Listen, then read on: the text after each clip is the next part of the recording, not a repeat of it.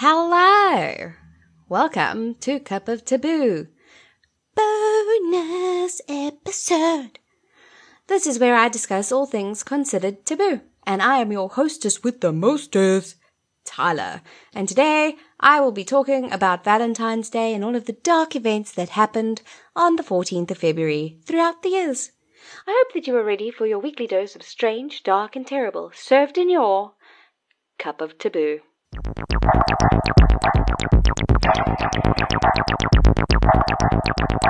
I know some things that you don't know.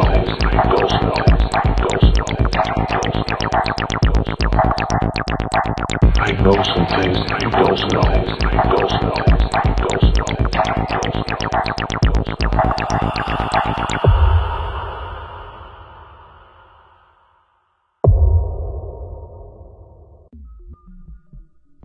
Happy Valentine's Day, the day of love, the worst holiday of the year. I sound like a bitter single person, but I even hate Valentine's Day when I'm not single, so ha!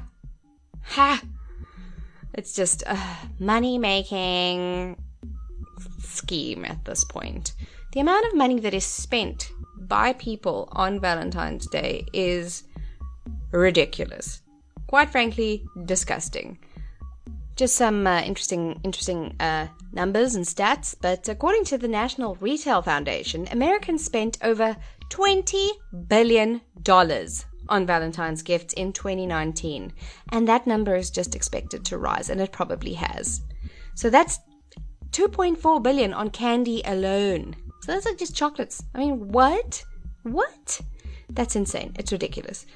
I mean, it's also, it's quite cute, actually.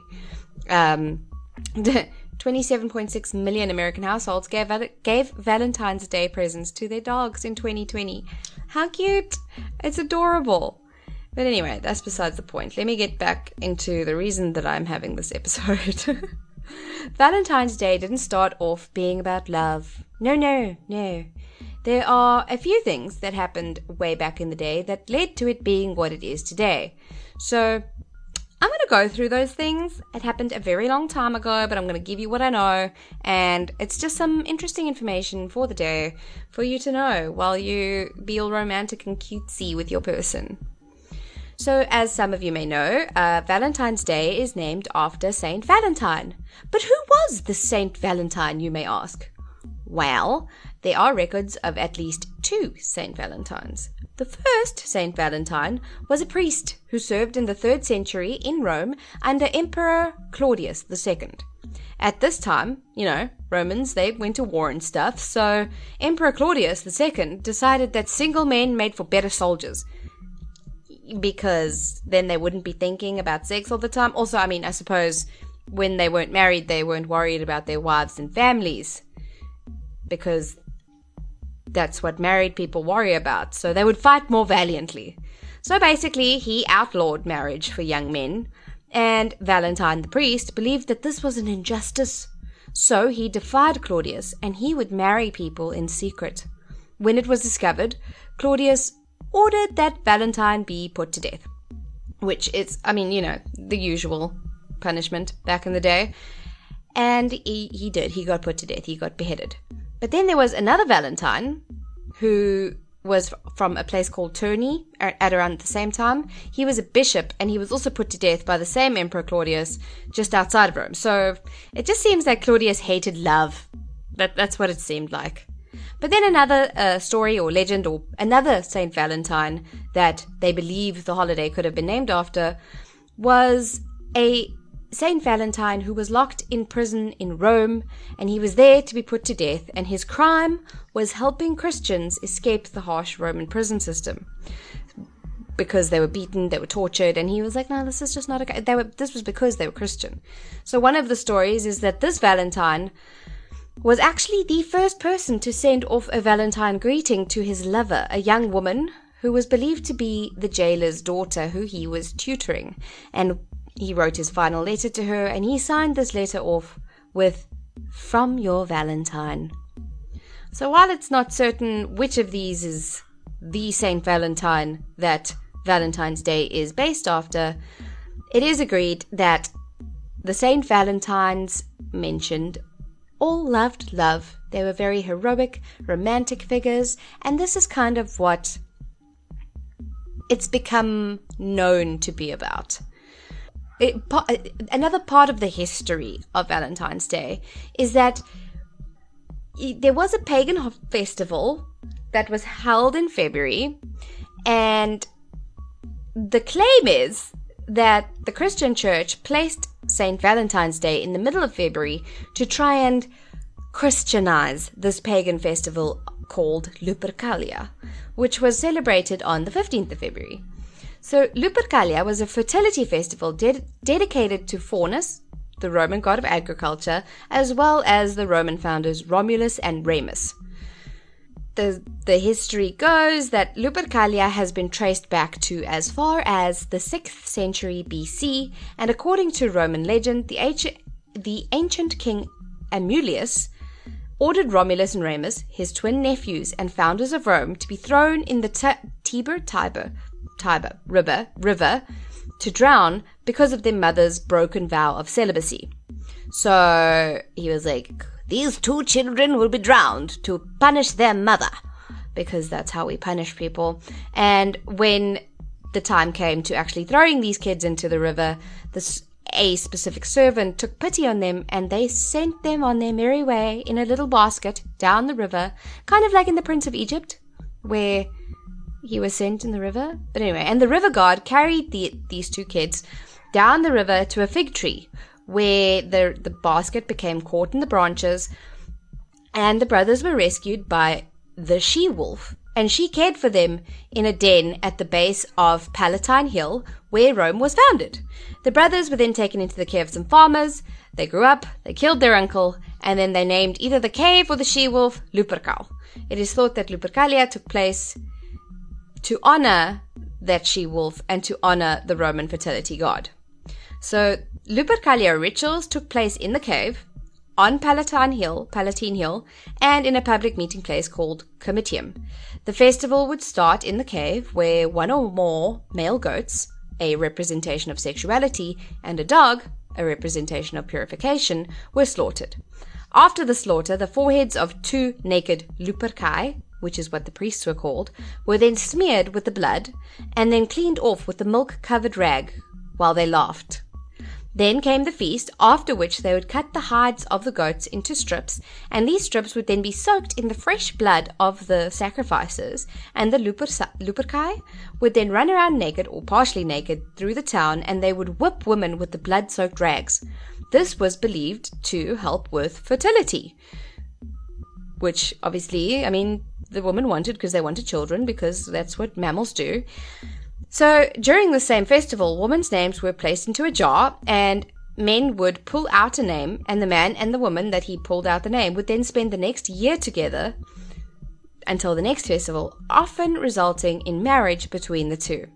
How romantic. It's kind of like old school Tinder, I suppose. An old school swinger party. Anyway, in the late 5th century AD, Pope Gelasius I eliminated this pagan festival of Lupercalia and declared the 14th of February a day to celebrate the martyrdom of Saint Valentine instead.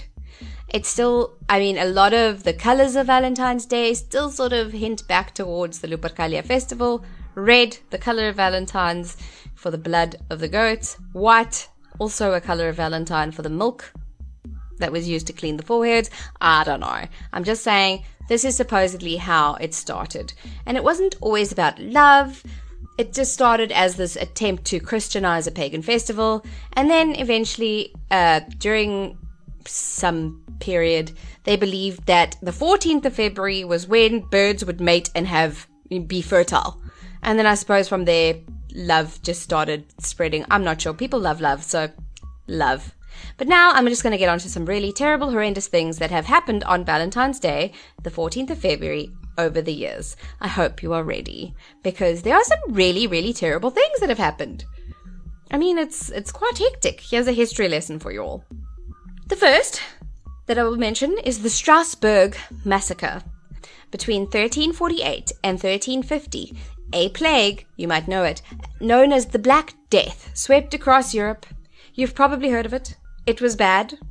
But, I hadn't heard of the Strasbourg massacre before I started researching for today's episode, and woof, it is bad. It is real bad. The Black Death, just a quick little recap, killed between a third and a half of the continent's population. That was nearly 20 million people. I mean, that is insane. They didn't have real medicine. They didn't know what was happening. They would try all sorts of things. They tried bloodletting. They tried boil lancing, which didn't work. They were actually unsanitary and making it worse.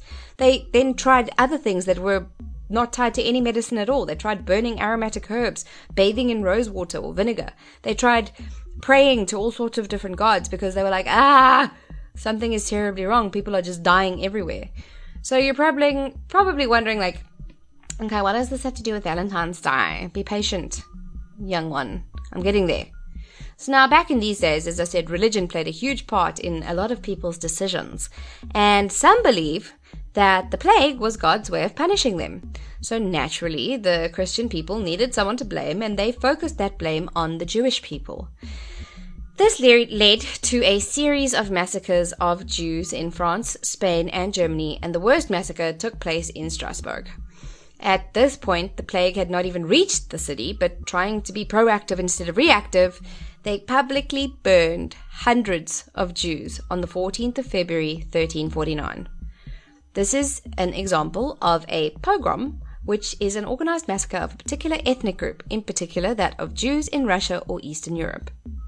So that happened. It's disgusting and terrible, but it happened. They believed that the Jewish people were poisoning the wells, and that was what was causing some of the plague.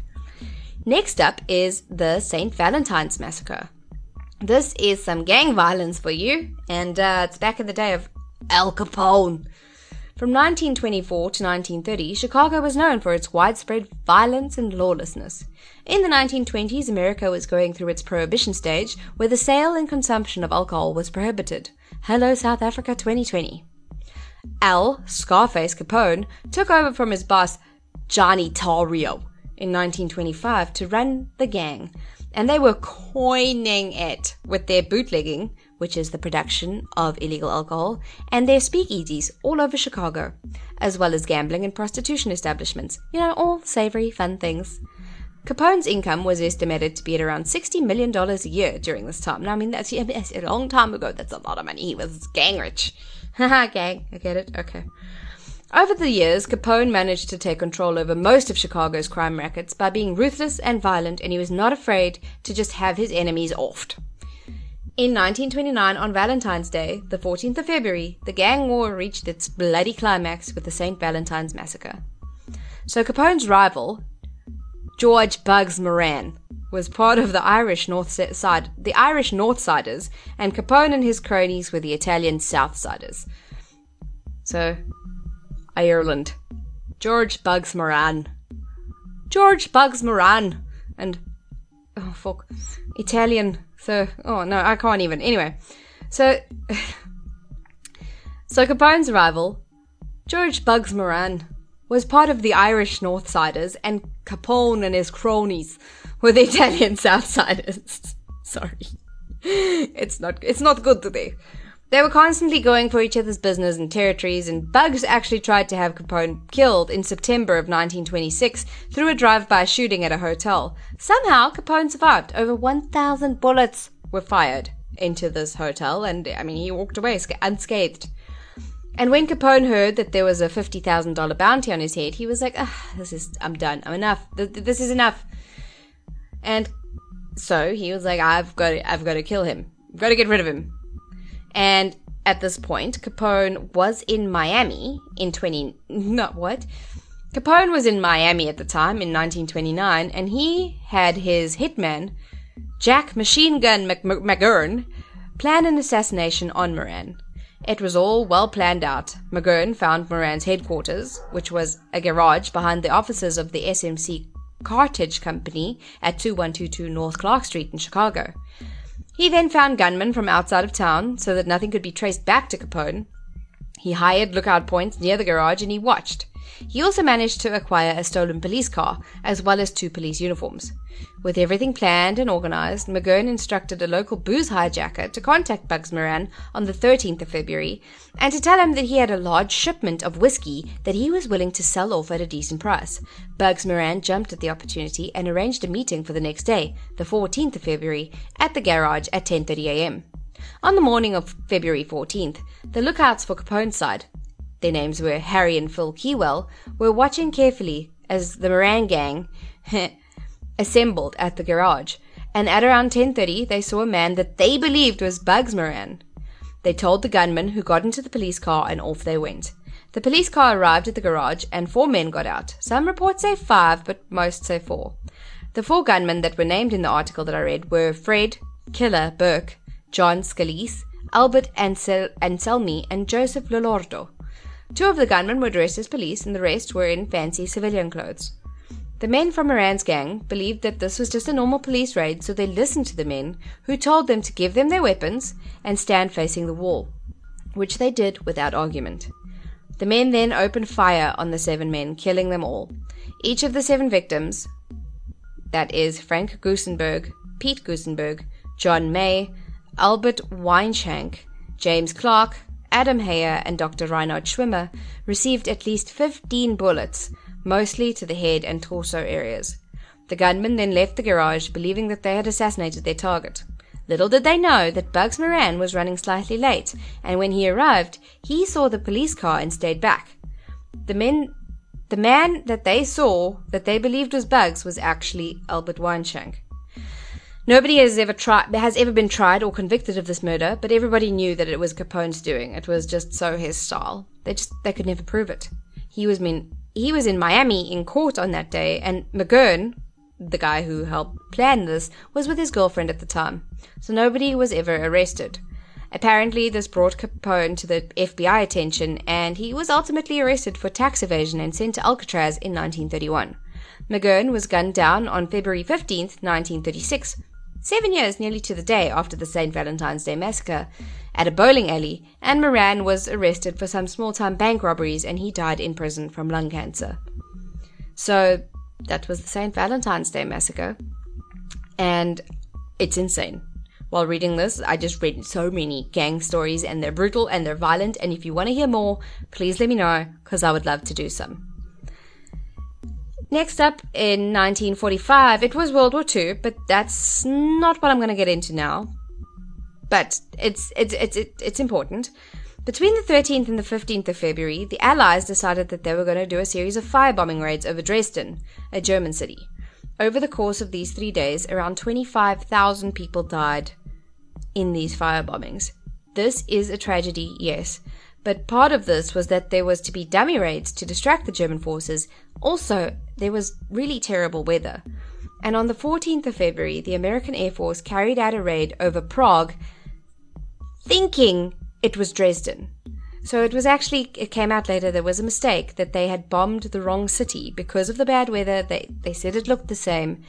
And the American Air Forces actually dropped over 150 tons of bombs over the Czech capital of Prague. 701 people died and over 1,184 people were injured in this bombing. And this last one is also a bit of a tragedy. It's really unfortunate, but on the 14th of February in 2004, the roof of the Transvaal water park in Moscow collapsed, killing 28 people, including 8 children, and injuring 193 people. The water park was built only 2 years before the tragedy happened, and it was super popular. The theme of the water park was Africa, and it was actually named after the province in South Africa, Transvaal province, which, just so you know, was divided into 4 provinces after apartheid. That is Limpopo, Gauteng, Mpumalanga, and Northwest. Anyway, this indoor swimming park had heated pools, jacuzzis, slides, and even a river for people to tube on. Now, remember, in February, it is peak winter in Moscow. I mean, it's always cold there, I believe. I think. I've never been, but I imagine Moscow is always cold. But this, besides the point, it was freezing cold there. Snowy, icky, gross. And inside, everyone was having the time of their lives with the heated pools, and it's so much fun, having a good time. But at around 7:15 p.m. on the 14th of February, 2004, a terrible cracking sound was heard, and then the entire roof collapsed. The roof was made mostly out of steel and glass, and when it collapsed, shards of the steel and glass plummeted down upon the swimmers inside. Some of the people who managed to escape ran out into the snow in their bathing suits, resulting in some frostbite. And, I mean, just imagine that. It's like, I can just picture it like, what was that movie with Jake Gyllenhaal? Was it 2012? No. The Day After Tomorrow. I just imagine like this super snowy, cold, like post-apocalyptic, the roof just coming down. It must have been terrifying. So, at first, terrorism was blamed for the tragedy, but it was later found that the construction was not up to par, and the building was not made to withstand the heavy snow outside. So that was a big oof. And yeah, obviously there's also Oscar Pistorius, who killed his girlfriend Reva Steenkamp on the 14th of February 2013, but that is going to be my next episode, so stay tuned for that one. So yeah, a nice quick little episode, just a fun little bonus episode, maybe not that fun, but a little bonus episode just for the day of love and tragedy. We write songs, not tragedies. How does it? No. Anyway, thank you for listening. If you enjoyed it, please leave a rating and a review on Apple. It really helps my show to grow organically. And also, please keep listening. I hope that you learned something, and if you didn't, I hope that you were at least somewhat entertained. Follow me on social media. Instagram, it's Cup of Taboo _podcast. Facebook, Cup of Taboo. Twitter is Cup Taboo. And Gmail is cupoftaboo@gmail.com. I will have the next episode ready by the usual Thursday release this week, and as mentioned earlier, it's Oscar fucking Pistorius, brah. Anyway, stay hydrated, beautiful people. Goodbye.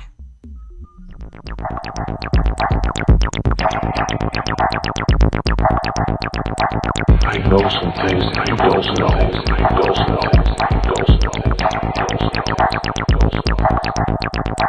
I know some things that you don't know.